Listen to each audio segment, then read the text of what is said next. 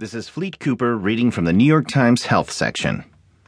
Exercise tied to lower risk for 13 types of cancer by Gretchen Reynolds.